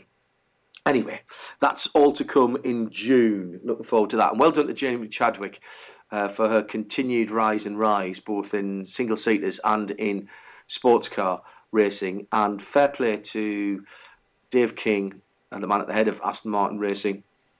They've had their eye on Jamie for quite some time. In fact, if you go back through our archives, you will hear an interview that I did with Jamie at Monte Blanco, the first time I got in a GT3 car. She was there testing, and Aston have been keeping an eye on her progress since then. And I think it's great that they're back in British talent, which is good news. It's Midweek Motorsport, Series 14, Episode 15. Sorry, Tim, it sounded like you were going to say something there. I was, because your mention of Monte Blanco made me think back to the BSB drivers earlier. Not a single one of them can pronounce Portimao, can they? No, indeed. And Sarah Rigby reminds me, by the way, I'm sorry, Cookie Monster, for this. Alex Brundle is joining Ross Gunn, Peter Kate and Jamie Chadwick in that Aston Martin GT4 as he gets a little bit of ring time before he races with his dad later on in the year in one of the GT4s or Martin and Alex are going to be racing together. They were testing at Silverstone together actually earlier this week. Was not that in yesterday? the GT4 car, they weren't. Were they not? They were in the Silk Cut Jaguar, weren't they? The Silk Cut Jaguar was there, but they were in a Aston Martin as well. Ah. I definitely saw pictures of them getting in and out of a GT4 Aston Martin. Or have I just dreamt that? Who knows? You listen to Midweek Motorsport at Specutainment. That's Aston Martin Racing, just especially news, just especially for Sarah Rigby and all the other Aston fans and everybody else. Where would you like to go to next, I'd Tim? like to go to Japan. But I'm Are you glad I big in wasn't Japan? there at the weekend. Because it would have been a long way to go to see a Super GT 300-kilometre race that eventually ran for about 110 kilometres, most of which was behind the safety car. In That fact, was bad weather again, wasn't it? The race started behind the safety car. The safety car went in at the start of lap 4. Then there was a pass for second place when Naoki Yamamoto overtook Daiki Sasaki, and then Kimiya Sato aquaplaned out of control and the safety car came out again at the end of that lap, and that's pretty much it. Some news coming out of that at the weekend about the combined races for DTM and Super GT, and also a announcement about international coverage. Obviously, we were involved along with Nissan right at the beginning of the international coverage, and it's an absolute shame to see that having disappeared for, at the very least, the opening round of the season. We haven't been involved for a couple of years. It was subsumed by a network that we don't do business with, and I'm afraid it's really disgraceful that a championship of that international standing hasn't had it for the first race. However, that is being taken in hand, it would seem, and let's hope for the sake of the championship that gets on. Nismo TV is no more. It's been rebranded, and I hear mutterings, more than that actually, that there's still a deal to be done. And I'll say this right now, and I know that the responsible adult in her omnipresent nature is listening. If there is anything that we can do to make that happen, if there is anything we can do to get the word out, then clearly we've done it before. We wanted to do it and continue to do it. It wasn't really our decision to take it away and put it on with someone else. If that is available, we would be happy to do that and to go back to where we were when we first started doing that. It's a series that we all hold very dearly to our hearts. I thoroughly enjoyed getting up at the crack of dawn and going with Sam or Johnny to do a commentary on that, and we'd be happy to do that again. We stand ready by the phone or the inbox, of course, for that. It's Midweek Motorsport, Series 14, Episode 15. I'm in Sydney, where the local time is 23 minutes past 6 in the morning, and the sun has just poked above the marine layer of cloud out towards the Tasman Sea. Meantime, Tim Gray is going to tell me where we're going next. I'm in London, by the way. It's 21:23. Mm-hmm. And Shay Adam is in Chicago Airport. Thank God I'm not anymore. For a while, it looked like I was just going to have to put up a tent and move there. Who would have thought that Chicago would be en route from Long Beach to Florida? Well, it wound up being a 32-hour delay between when I was supposed to get home and when I did. John, the answer to that is I only bought one small bag of cheese corn, and I have had 4 pieces from it, so not enough. Garrett popcorn, by the way, if you're ever going through either Chicago O'Hare or now Dallas-Fort Worth as well, I believe, has got a Garrett shop. The Chicago mix is my personal favourite, but it's by no means the cheapest popcorn in the world, but my goodness, it's good. Anyway, other popcorn is available. Share you back in Fort Lauderdale. Yes, where it is 16:24. So yeah, Excellent. just different times, and it's presently 80 degrees Fahrenheit in the room in which I'm sitting. So nice and toasty. I am thawing out. Good, excellent stuff. Where do you want to start with Shea then, Tim? I'm going to start with IndyCar. Oh, sorry. Did you say IndyCar? We'll come on to the boring nature of it a little later on. Shall we hear from the top three drivers first, starting with the third place driver, Scott Dixon? Yeah, it's it's always good to be on the podium. We took a pretty big gamble to start on newsreds, for the initial part of the race. They were pretty good. I think I abused them a little too much, trying to hold the gap with Rossi, and the rears just kind of fell off when we plummeted a bit there, especially on the last sort of 4 or 5 laps.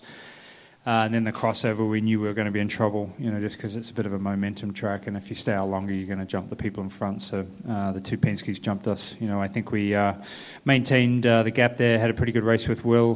He overshot one, which got us that spot, and then we really just tried to hold with Joseph there, and then actually I think it was Ed Jones got in between us and wouldn't really help us there. So that gap, kind of opened up, but after that we had that. I think 18 or 20 second pit stop there, which definitely killed us. But the car was really strong on the new reds on the last stint. We were able to catch that pack and get Hunter Ray, and then we had the fight there with Graham, and ultimately ended up on the podium. Second place was Joseph Newgarden. I think we're slowly chipping away at things, trying to find out how to have a good street course car, how to have a good road course car. We're going to find out where we're at next month in the ovals, which is exciting. But yeah, I think the guys are doing a great job. Today was, really a nice race, really well executed, I thought, by the boys. They did a good job. And, we'll take a P2. Alex was too quick today, I think. Him and Andretti did a great job, so congrats to them for the win. Just a little short, so we'll try and find that performance for the next race. And the winner for the second year in a row was Alex Rossi. Winning the pole, is huge come Sunday, because it allows you to hopefully be in front leaving turn one and really just control the race from there, and you can run your own strategy and your own pace and really dictate what the rest of the field does. So we're able to do that, and obviously can't do it without a fantastic crew, car, no mistakes, great strategy all day from Rob, and it's awesome to be able to really, I think, kickstart our year. We've had good pace, but just haven't had the result. So this is what we've been looking for. So as Alex Rossi alluded to, pole is crucial, and as Shea Adam alluded to, wasn't the most exciting IndyCar race we've ever seen, was it? No, it was pretty cut and dry from the start. Alexander Rossi positively demolished the competition. It was the largest margin of victory since 2009, when Scott Dixon at Mid-Ohio won by 29 seconds. Rossi had a 20-second gap over the rest of the field. And as we heard from Scott Dixon, a blown pit stop really took him out of it. But the problem that IndyCar has right now is the fact that there hasn't been an on-track pass for the lead since St. Petersburg. So that was 3 races ago now. That's not great in terms of their racing when they're trying to promote that they're the greatest race in North America. And with the month of May coming up and all the Indy 500 hype, they don't exactly have the big momentum on their side. And in fairness, though, Shea, the tracks have played a part from that. St. Pete's, although it's a race around the streets, in inverted commas, actually is far more like a standard race track than most straight tracks.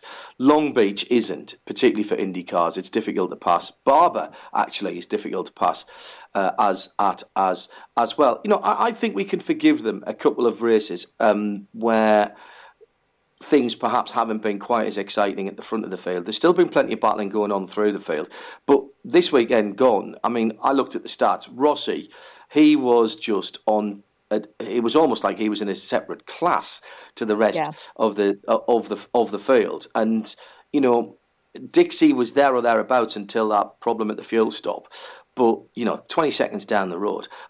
Good news for Jojo in second, Joseph Newgarden though. He holds on to his championship lead. That's important at this time of the year.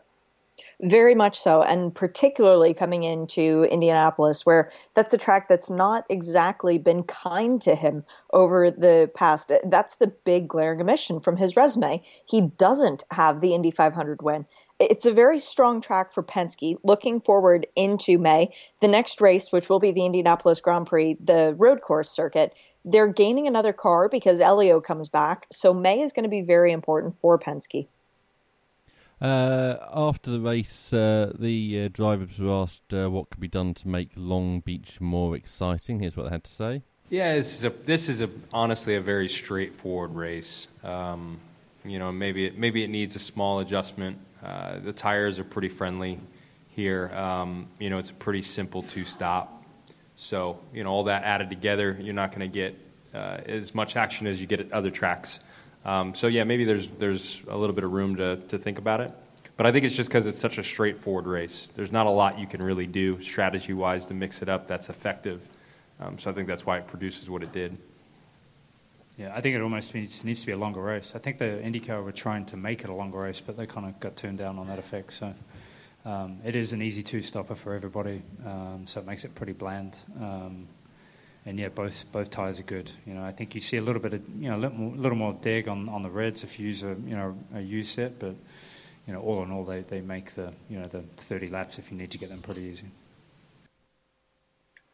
Because that was Joseph Newgarden and Scott Dixon talking about Long Beach. There was something significant at the weekend with Alexander Rossi winning. That was a milestone for the Andretti Racing organisation. Michael Andretti's 200th win as a team owner.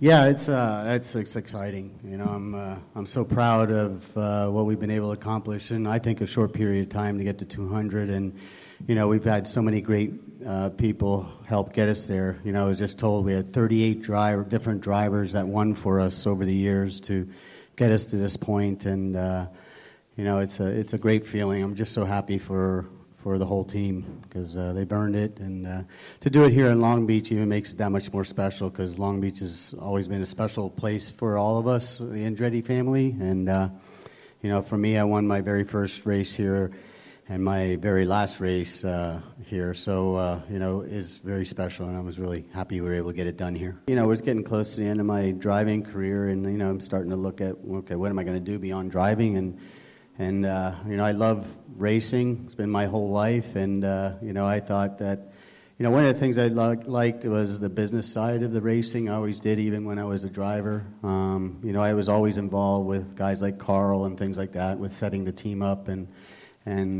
so I just at that point, though, I just know if the opportunity would ever come up to do it, because it's trying to find the right team and being able to do it where you can afford to do it and things like that. And I was very lucky that I was driving for Barry Green, and he was at a point in his career where he was ready to get out, and he had a great team that was under him, and he gave us a really good deal to come in and purchase a team. And it's did I ever expect to be at 200 wins at over, I don't know how many years it's been, 15 or whatever? No, I mean, I think I didn't know what to expect, to be honest with you. But it's been a lot of fun. It's been a lot of hard work. It's definitely different being on this side of it, being an owner over a driver, but it's got its challenges, but it also has its rewards, and for me, it still gives me a reason to get up in the morning, and it's always a challenge or something new and something you have to deal with every day, and I like challenges. That's Michael Andretti on the occasion of the 200th win, his 200th win as a team owner. He's about 4 or 5 days older than me. He's done far more in his lifetime than I have. Good for him. Shea Adam is on the line from Fort Lauderdale. Just got me thinking, listening to that, Shea, that we've had quite a lot of milestone numbers for some of the big names in American racing. Chip Ganassi clicked over a big milestone earlier on this year. Back end of last year, we had Penske doing his 500 millionth win in all competitions, etc. Those teams, Penske, Ganassi, Andretti, powerhouses of American motorsport across quite often multiple disciplines, and they have been dominant forces. For sure. And the interesting thing about the Andretti family, as opposed to Ganassi and Penske, is that Andretti is really the only American name that sort of filters out through our culture, that people of my grandparents' generation and my parents' generation even grew up hearing about, oh, you want to be fast, you want to be a Mario Andretti. Sure, there's Dale Earnhardt that everybody knows about, but it's Mario Andretti that sort of goes beyond just being a racing legend and comes into the American, sort of the ethos that is the American culture. So you really find when something like Michael Andretti's team coming home with the 200th win, that's the sort of thing that gets on the nightly news and people actually realize the relevance. Yes. Yeah, good point. My reason for mentioning that is because there's been relatively speaking, a status quo in American racing for quite some time. We haven't had another team, franchise, whatever, breakthrough to the same extent of those big names that we've just been talking about. But I just wonder whether the next one is Bobby Rahal's team, Rahal, Letterman and Lanigan. Already won in all of the disciplines that they take part in this year. And whilst it's a far younger operation, they are like Penske and like Ganassi, and to a certain extent like Andretti, who do things like global rallycross and have done in the past, and sports car racing. RLL have spread themselves across a number of different disciplines. And from everything I hear about Bobby's organisation, it is set up in a very similar way to those big powerhouses. Are they the next big force? I think they will outlast some of the big three, but it is the big three. It's not going to be the big four. I feel like some of the magic sort of wears off when you do that. But to be honest, John, I don't think of Team RLL as anything less than Penske, Ganassi, or Andretti. I think they're right there. Yeah, that's a very good point. Great to see those big names doing well. Congratulations to Michael on his 200th win and to Rossi. They head to Indianapolis for the month of May. IndyCar, Verizon. So, see, there we go. NTT IndyCar. Yeah, sorry. NTT IndyCar Series. I see it was so seamless, the changeover that NTT IndyCar Series with the month of May, and they're on the Grand Prix circuit, the road circuit, for their next event as they build up to the 103rd Indianapolis 500 continues. But before we leave IndyCar, Tim Gray has an op-ed.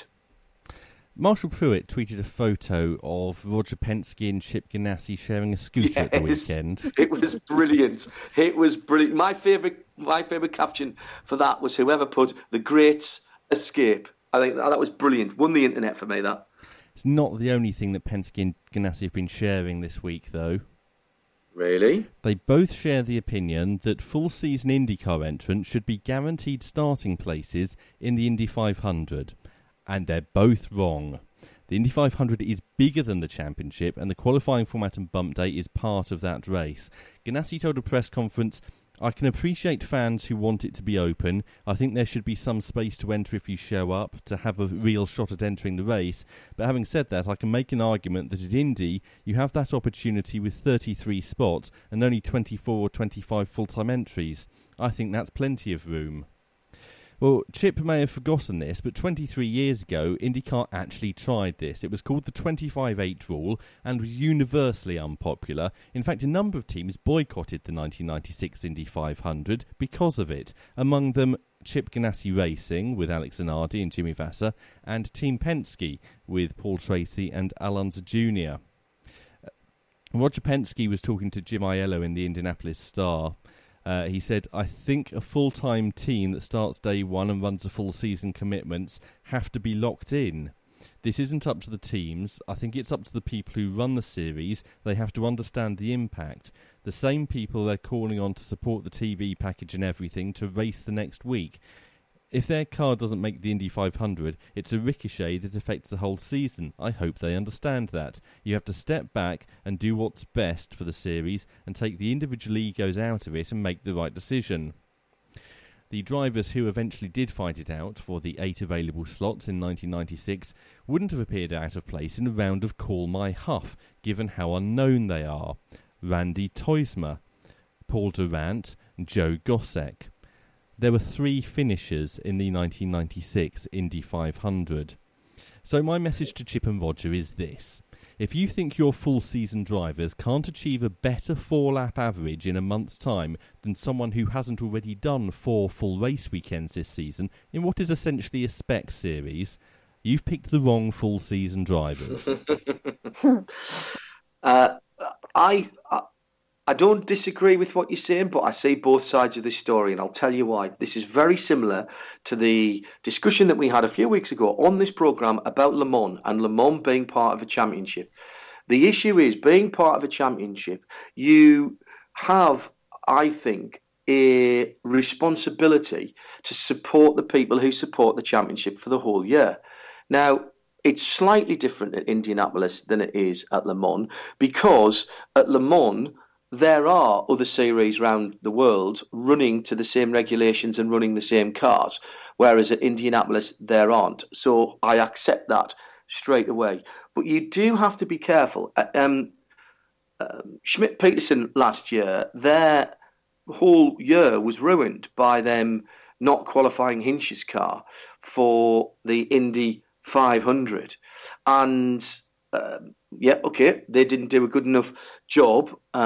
There's a school of thought that says the big teams could always buy their way in if they wanted to. They didn't do that. I think there's enough difference. Somebody said on Twitter about this during the week, and I've mentioned the difference between Le Mans and Le Mans having the same cars racing in other series, which Indy cars don't. I'm a strong believer that if you're going to have Le Mans as a championship round, then you have to give the championship runners, particularly when it's the final round of the year, you have to give the championship runners an automatic invitation. But with Indy, it is slightly different, and I take everyone's point on that. And I think Tim's point about having the better drivers is absolutely correct as well. I've seen some people comparing it to some of the top clubs in the English Premier League, saying once you qualify for the Champions League, you should always be in the Champions League. It's not like that at all. It really isn't like that at all. That's just money-grabbing nonsense. And whilst I understand what Chip and Roger are saying, and would I ever gainsay normally what Mr. Penske or Mr. Ganassi says? Probably not when it comes to racing. Ultimately, they're looking for stability across the season for their sponsors and for the championship. I understand that, but I'm with Tim, and I'm with Brian Till, and I'm with Townsend Bell and everybody else who says, no. Indianapolis, it's different enough that you should have to go out there and respect the race. And if you can't get it, hey, if it's that important, if it's really that important to have it different, then take it out of the championship. Take it out of the championship. Or have it score the same points as the rest of the championship, and have everybody be allowed to drop one championship score if it's that important. Shay, American perspective on this. I completely agree. It's not a right. It's a privilege to be able to race in the Indianapolis 500. But I also agree with you. Take it out of the championship. Make it that you don't score points. They've made it in recent years that you score points for your qualifying position even. But if you remove the factor that it is a championship race and that it is the greatest, whatever they call it, greatest spectacle in racing, then treat it as such. Don't put it with such importance that it results in James Hinchcliffe coming in 10th in the championship or wherever he was last year. It really hurts going forward. So I agree, John. I think if you take the points out of it, it makes it a much better race. It's not as if it'll diminish that individual event, because what you'll then do is you'll have people doing one-off deals just for the Indianapolis 500 and trying to qualify. Anyway, Tim, good op-ed there, good editorial, love that. You're listening to Midweek Motorsport. Your thought on that, please. Midweek Motorsport, Series 14, Episode 15. I am on the other side of the world. You are upside down. Yes. It's very odd when the stars aren't where you expect them to be. I've noticed that every night when I've been sitting. Well, they're all upside down.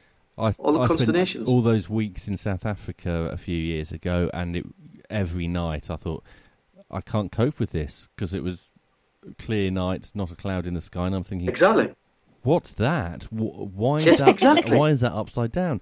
Why is the moon that shape? Yes, exactly. Where's it's the little a very dipper? bright moon. It's a very, very bright moon as well at the moment down here. Let's stay with American motorsport. In fact, we'll stay on the streets of Long Beach if we may. Shay, I and Jeremy Shaw were witness to an extraordinary IMSA race. You can say what you want about the IndyCar race, but IMSA once again delivered on the streets of Long Beach. As usual, an unorthodox timetable for the IMSA competitors that saw them out at 7:30 for a 2-hour practice, and then not back till late afternoon for qualifying, in for a 9:30 autograph session, and then not racing until later in the afternoon. Driver of the day, spirit of the race, had to go to the man who'd been under the surgeon's knife on the Monday before the race. Yeah. Did you see Jordan Taylor's tweet, by the way, about that? About the doctor saying, "Oh, you're not going to be able to race," and Jordan's response is, "Hold my appendix." And it was really very good. Yes, it was I like really that. a fantastic effort. Poor Jordan. Ultimately, it was a mistake on the part of Renger van de Zande. He put his hand up. He owned up to it. Said it was just one of those things that happened. It was all his fault. Yeah, which is really impressive. Because we wondered, didn't we? Yeah, we wondered if there'd been some residual damage from the early contact there.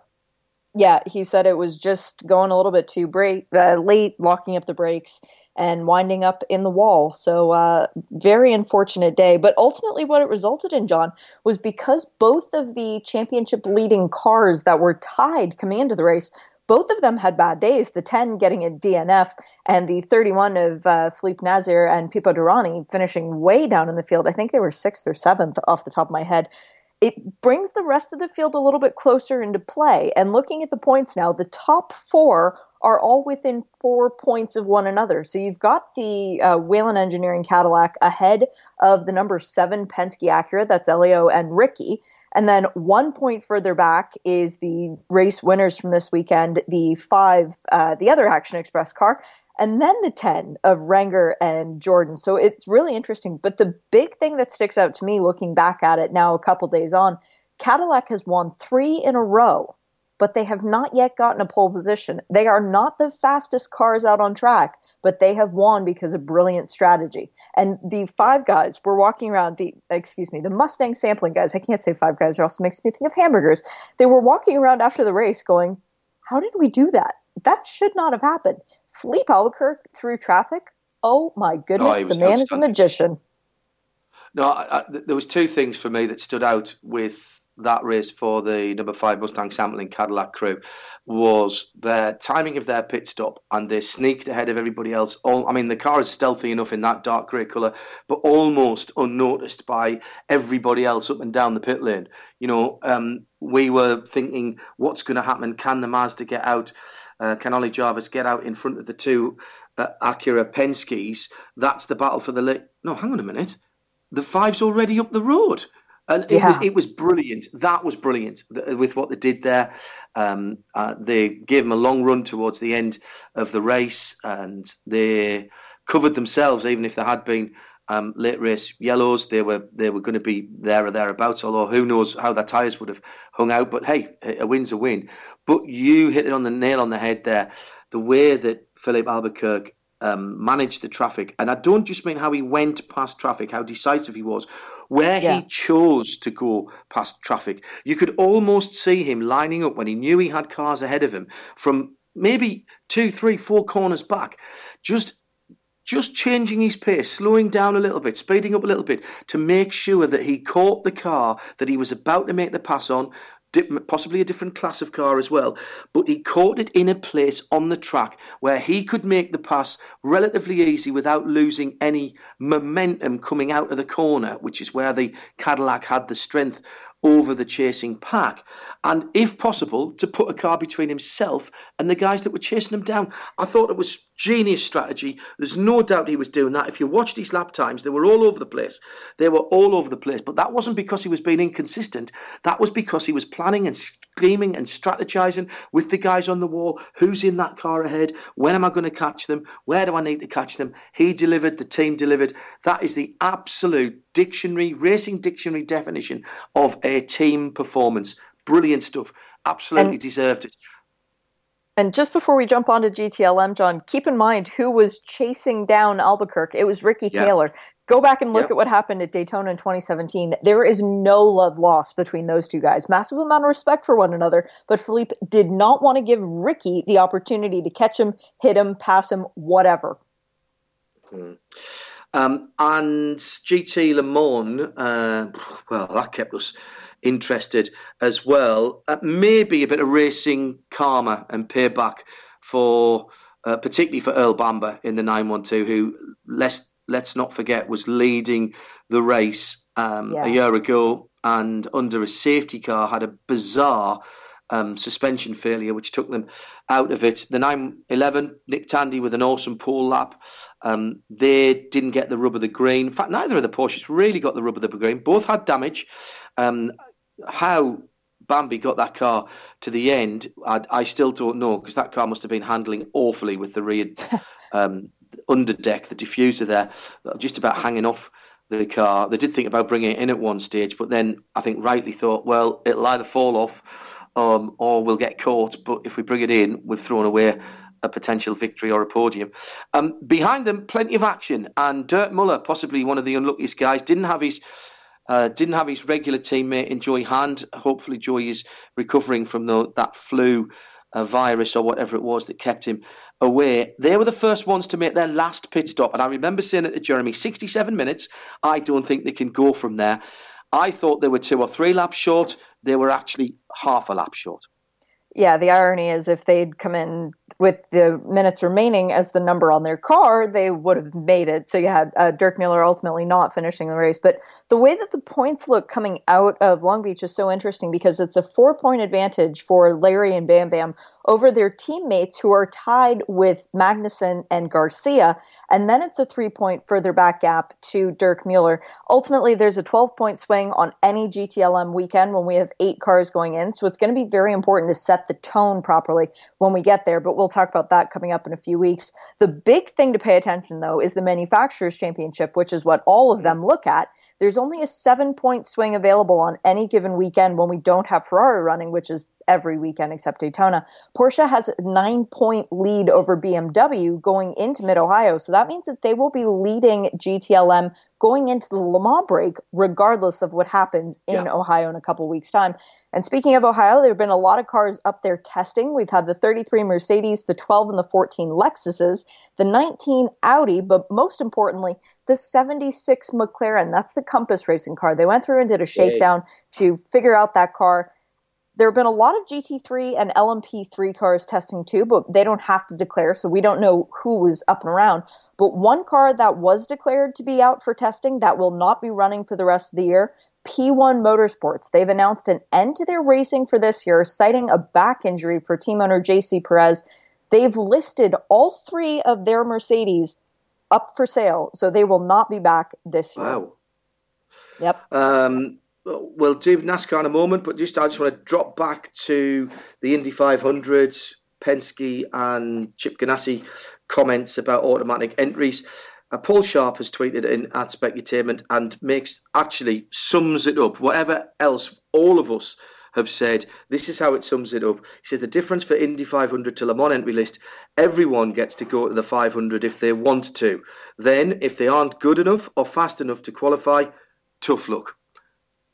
Absolutely right, Paul. Couldn't agree more. Let's move on to NASCAR. Mid-Ohio, by the way, for IMSA is just the GT classes. No, I'm talking complete nonsense. Everybody. Mid-Ohio is everybody back together again, and a full programme. And, of course, Shea, Jeremy and I will be covering that for you. I'm looking forward to that. Where were NASCAR at the weekend? Richmond. They were at the short track. And it wound up being a pretty cool weekend. It was a Saturday race. Saturday night short track racing, can't beat it. How did it go? Which of the series were there? Was it just the top 2 series? Yeah, were the trucks there as well? Monster and Xfinity were the two that were there. Xfinity was won not by Kyle Busch because he wasn't running in it, so giving somebody else a chance. Austin Cindric finished second in that race, and that's important, and I'll tell you why in a minute. But Cole Custer managed to win. He took home the $100,000 prize in the Dash 4 cash, which is still available for the next two rounds, which is Talladega and Dover. I tried to figure out how they decide how this works. It's really, really complicated, even by NASCAR standards. But basically, the top 4 regular season finishers the week before can then be eligible for the Dash for Cash if they go on and win the race. So last week, Christopher Bell won. This week, Cole Custer won because they were in the top 4 regular season. It's all convoluted. But in any case, congrats, Cole Custer. He won an extra $100,000. And of course, Cole's been doing double duty in he's one of the development drivers who's been doing double duty in the Michelin Pilot Challenge as well, driving the Mustang. So good to see him having some good news. You mentioned Austin Cindric coming second. Why was that important? Well, because with Joey Logano finishing second in the Monster Energy Cup race, and by the way, he didn't get close enough to the winner, so we didn't get to see any sort of rivalry come up. Austin Cindric was second in the Xfinity race. Ricky and Elio were second in the IMSA race. Joseph Newgarden was second in the IndyCar race. Joey, we mentioned Monster, was second. Fabian Coulthard was second in the first round of the Virgin Australian Supercars. And Scotty McLaughlin was second in the second Supercars race. That means that in the 6 wide that Mr. Penske had running across the weekend, not paying attention to all the other results, he had a driver finish second in every single race. Wow. Yeah, just one stop off the top step. And where? Hang on. Who won the Monster Energy race? Oh yes. Finally, Martin Truex Jr. gets his first short track win in 81 attempts. It also breaks his winless streak going back to last year. It's the first win that he's gotten for Joe Gibbs Racing, and the team's 6th win out of 9 races this year. And that means another person qualified to the playoffs then? Yep. Good. Let's hear from Joe Gibbs. Sometimes in pro sports, you get on a roll, things go well. For instance, last week, we didn't have the best car. Everybody here knows that. The 2 Fords are better than us, and pit stop just worked out perfectly for us, and we got Kyle out front. But I think that's the reason why you need to enjoy it in pro sports, because it's not going to, odds are this ain't going to keep happening. But there are times when teams get on a run and a roll, and I appreciate our guys, and certainly getting Colin Martin on board with a win is a huge deal for us, and I know it's a huge deal for Toyota. But I also know it's very hard in pro sports to stay up there. And we're just getting going in the season, but we're going to work hard at it, but it's a hard thing to do. Coach Joe Gibbs there, speaking after the race win at the weekend. Anything else from that, Tim, that you want to bring up? From NASCAR, there's a big NASCAR announcement tonight because the format for this year's All-Star race is going to be announced in about an hour's time. Oh, really? Free for all. We haven't been told in advance what it's going to be, so we can't ruin that for Fox Sports 1. Apparently, Chip Ganassi and Roger Penske want all of their drivers in automatically every year. I just heard that. And because it was a Saturday race in the Monster Energy Cup Series this week, that meant the drivers were free on Sunday. So what did Jimmy Johnson do with his day? He found another finish line to cross. Yes, in Boston. Yes. He did the Boston Marathon. He had to run a really, really, really long way to get there first, and then he had to run. No, he actually ran the Boston Marathon in just over 3 hours. I think it was 3 hours and 8 minutes, which makes him the fastest Daytona 500 winner to ever complete a marathon, beating Jamie McMurray's time. That's actually a pretty good time. I'm very impressed with that. Ollie Gavin would be more than giving him a run for his money, but and one or two of the other sports car drivers that we know run for the BRDC in the London Marathon. But fair play to Jimmy for doing that. I did see some of his tweets saying it's the hardest thing he's ever trained for, hardest thing he's ever done. So I'm not sure if that's going to be a regular thing, but good stuff from that. Where's the next NASCAR weekend, Shea? It's Easter break this weekend, and then they don't get another break until Le Mans weekend, so they get a nice long stretch of things going on, but they go to Talladega after this week. Ooh, okay, Talladega, the big one at Talladega. That's what everybody talks about there. Another big super speedway. So not this weekend, but next weekend for that. And unless you say otherwise, Tim, I think that's about all we've got time for. That's all we have time for. I thought you might say that. Thanks to Shea and to Nick for joining us on the show tonight. Tim Gray has done great work collecting all of the quotes from drivers and riders. Thanks to you for your tweets. Keep them coming in about the new Le Mans pit lane, about automatic entries for the 500. I think we know which way that part of that one is going to go. And indeed anything else, because it'll keep me interested during the week before we come back next week on RS1 at 8 o'clock. Lots to go on this weekend. Live coverage from Spa with the Creventic 12-hour. Johnny Palmer, Joe Bradley and Bruce Jones. That, didn't we? Look, we did. It's happening this weekend.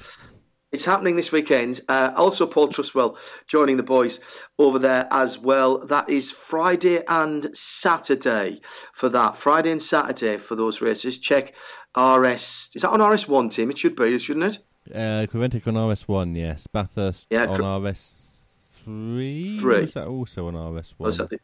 Probably also won't on clash. RS1 because there's no overlap. Right, the high-tech oils, Bathurst 6 hours this weekend as well. Sound and vision from both of those. No breaks, no blocks, full uninterrupted coverage. And by the way, if you're here in Australia and watching the high-tech oils Bathurst 6 hours on Fox, guaranteed no breaks during racing. Only during yellow flags. No breaks during green flag racing this weekend on Fox. Krilsey joining me and the rest of the team for that. And we will have a preview of that before the action starts. That's it. See you next week or across the weekend. And have a great motorsport week before we're back with episode 16 next week at the same time. Bye-bye. This programme is a Radio Show Limited production. Tell your friends there's more at radiolemans.com.